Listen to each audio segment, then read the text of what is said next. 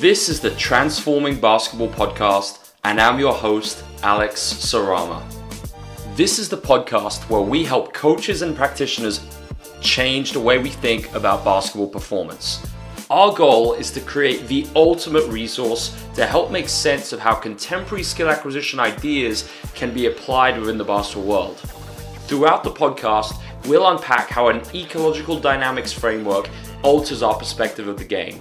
If you're ready to join us in our quest to transform the basketball world, then this is the podcast for you.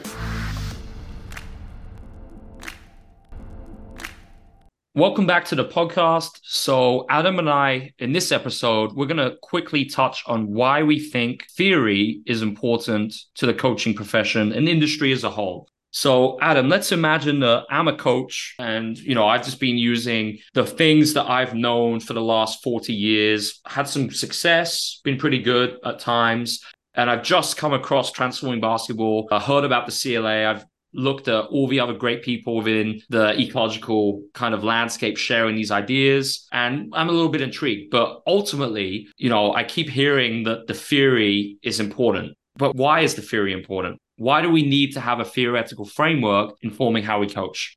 For the theoretical framework, to me, is, I wouldn't say fundamental. I would say it's foundational. It is something that grounds you. It's something that actually underpins everything that you do as a coach. And as far as ecological dynamics, I do my best to actually have that serve as the foundation for what I do in my everyday life. Amazing start. And I think it's, if you don't have a theory, let me rephrase that, because everyone has a theory. Correct. The difference is if your theory is actually supported by evidence-based ideas or it's not. Because if you believe that doing something like a drill is better than using a CLA activity, well, you have a theory, right? The key difference, therefore, is if that theory is embedded in contemporary skill acquisition ideas. So, I think a lot of coaches rebel when they hear us talk about theory, but we can't get away from the fact that we all have one. Whether you like it or not, we all have one. So I think something I'm hearing a lot is that we're too radical at Transforming Basketball, Adam. And, it's that we're trying to make coaching too scientific. And how I would argue that is that it's actually the opposite. I would say that people using a traditional approach are radical because there's no evidence base to support why they're going about that. Mm-hmm. And I would not consider myself a radical because everything I do is informed by the theory, right? It's very different. And additionally, I don't think that we are making basketball too sciencey. I would actually say that basketball and basketball coaching has simply just been incredibly oversimplified due to how the game has always been forms of life and what our coaching industry has become. So that's why, because of, reductionist ideas and this oversimplification, that is why, now we're coming in with these ideas and it's rocking the boat a little bit.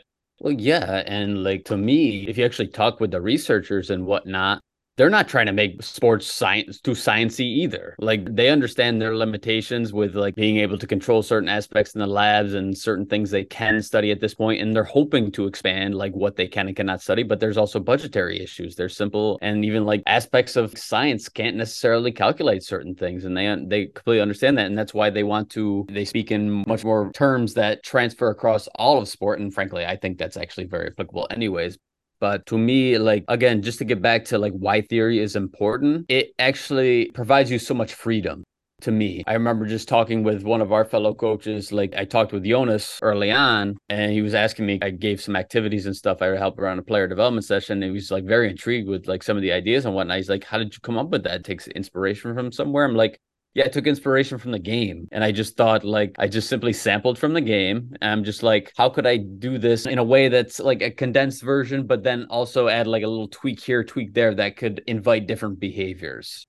So I don't need to, I always joke with you, I follow two people in the basketball world as far as what material they put out, you and another person. That's it. I don't know, people ask who should trainers, and you guys send stuff, our coaching staff will send stuff and used to send stuff. Yeah, and making fun of this coach or that coach. I'm who the hell cares, man? I don't pay attention to this stuff. I don't follow these people. It doesn't come across my timeline. And when it does, I just simply oh, that's interesting. That's how they're approaching things.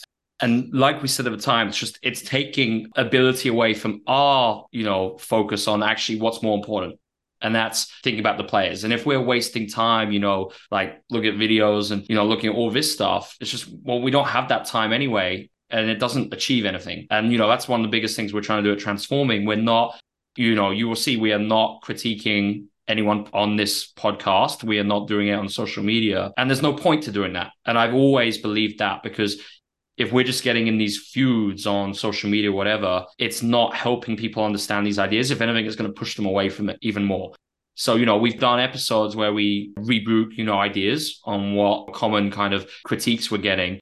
But it does nothing when we highlight these people or whatever, because we don't want a fragmented basketball community. We need a united basketball community. And just to really just hone back in and make sure like we stay somewhat on topic here as far as like the importance of like theory. Because I'm very passionate about this, Alex, because again, it really truly does. If you embrace it, it shapes your whole life when it comes for ecological dynamics. And just to clarify, like my interpretation of the world is it's always an interaction. So the way I describe it, take whatever words and turn them into nouns. Add an ing to everything, because it's always a process of doing. And you're always interacting with an environment. Something always happens somewhere. Those are like the key things for me, is just take in the context and realize you're always interacting with a context, and it's going to shape who you are and how you're behaving, and behaving being the key word. And as I just mentioned previously, that shapes how I see the game of basketball. Therefore, I don't need, no offense, when it comes to like products and stuff, like we don't need an offense or something. Like I don't need to go and like search for drills or anything like that. Like, and I don't even need to hold on to drills of the past or like rely on them, because again, whatever I put out there, it's actually like, it's really simple, but the adjustments and the manipulation of constraints, that's the actual coaching itself, because I'm adapting to behaviors are happening in front of me, because that's how I view it. I don't view it as, oh, this activity will give me this result. No, it's what I'm observing, how the athlete is interacting with their environment during that activity, and then we adjust from there. I want to build on that, Adam, because that was fantastic. And I'll give you an example. During COVID, I was obsessed with trying to watch every clinic I could online, get as many kind of offenses as I could. But I would say I wasn't collecting drills, but I was collecting small-sided games. And I just started understanding the CLA then, but not coherently, right? So what? That was 4 years ago. And now it's like, since then, I'm so selective with what I watch, but it's also like what I watch, I kind of bring into my perspective on how I view life and how I approach basketball. So I think many coaches are in the stage of just trying to collect random drills, and maybe they view the things we share at Transforming Basketball as standalone small-sided games, as opposed to existing as part of a greater methodology. Whereas investing time understanding the theory and skill acquisition coaches, it changes everything. And I think sometimes coaches wonder why I've gone so deep, why you've gone so deep into this, Adam, and why we don't do things like watch X's and O's and, things like that, just do scout reports. Well, we still do those things, but we approach it through a different lens. So we're not looking for a set play, and we're not viewing it as one type of magical bullet, which is going to solve our problems. Instead, we're looking at how players interact within the set. What are they attuning to? What are they not attuned to? And maybe we're actually, I'd say, more interested in things that don't work, because it shows us what the players need. And, we start thinking, we text each other, look at this, think about this small-sided game, this constraint, what we were doing last year in Italy would be perfect for this situation. And that is why. So when you have a theory, it changes everything. And it's difficult for me to explain unless you've lived it and you've gone through that process. But I can really say that just if you try and invest 10% of your time as a coach that you maybe invest on other tasks, such as watching video, scout reports, reading other material, if you try and invest that in the theory of skill acquisition, it's going to change your perspective on all those other things. And I think that is why grounding your approach in a theoretical framework is so key. It impacts everything you do.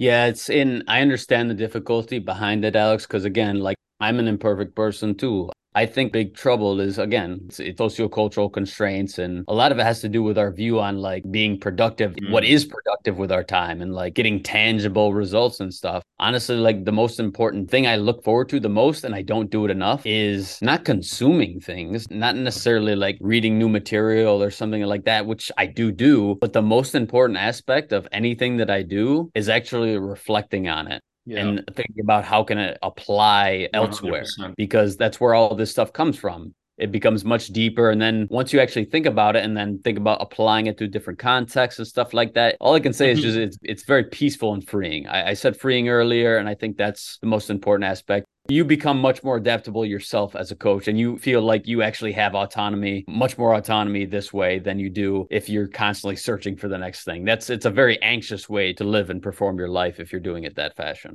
Adam, that's a really nice note to end the podcast on. So we hope we covered, just why the theory is important. Coaches, we want to hear from you. So if any of you have gone through this process since we started transforming, where you've really immersed yourself in an ecological approach and you've really tried to get to grips with it, please let us know on social media. And we want to know what changed for you so that, we have more kind of ammunition for the next time we have to explain just, why this stuff matters. So thanks again, and see you on another episode shortly.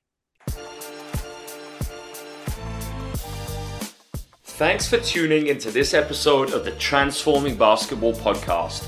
If you would like to learn more about the work we do, head to www.transformingbball.com to access our free resources and help spread these ideas throughout the basketball world. If you enjoyed this episode, then please subscribe and leave a rating or review on your favorite podcast platform. We will gladly answer any questions from today's episode via our social media platforms. See you next time on the Transforming Basketball podcast.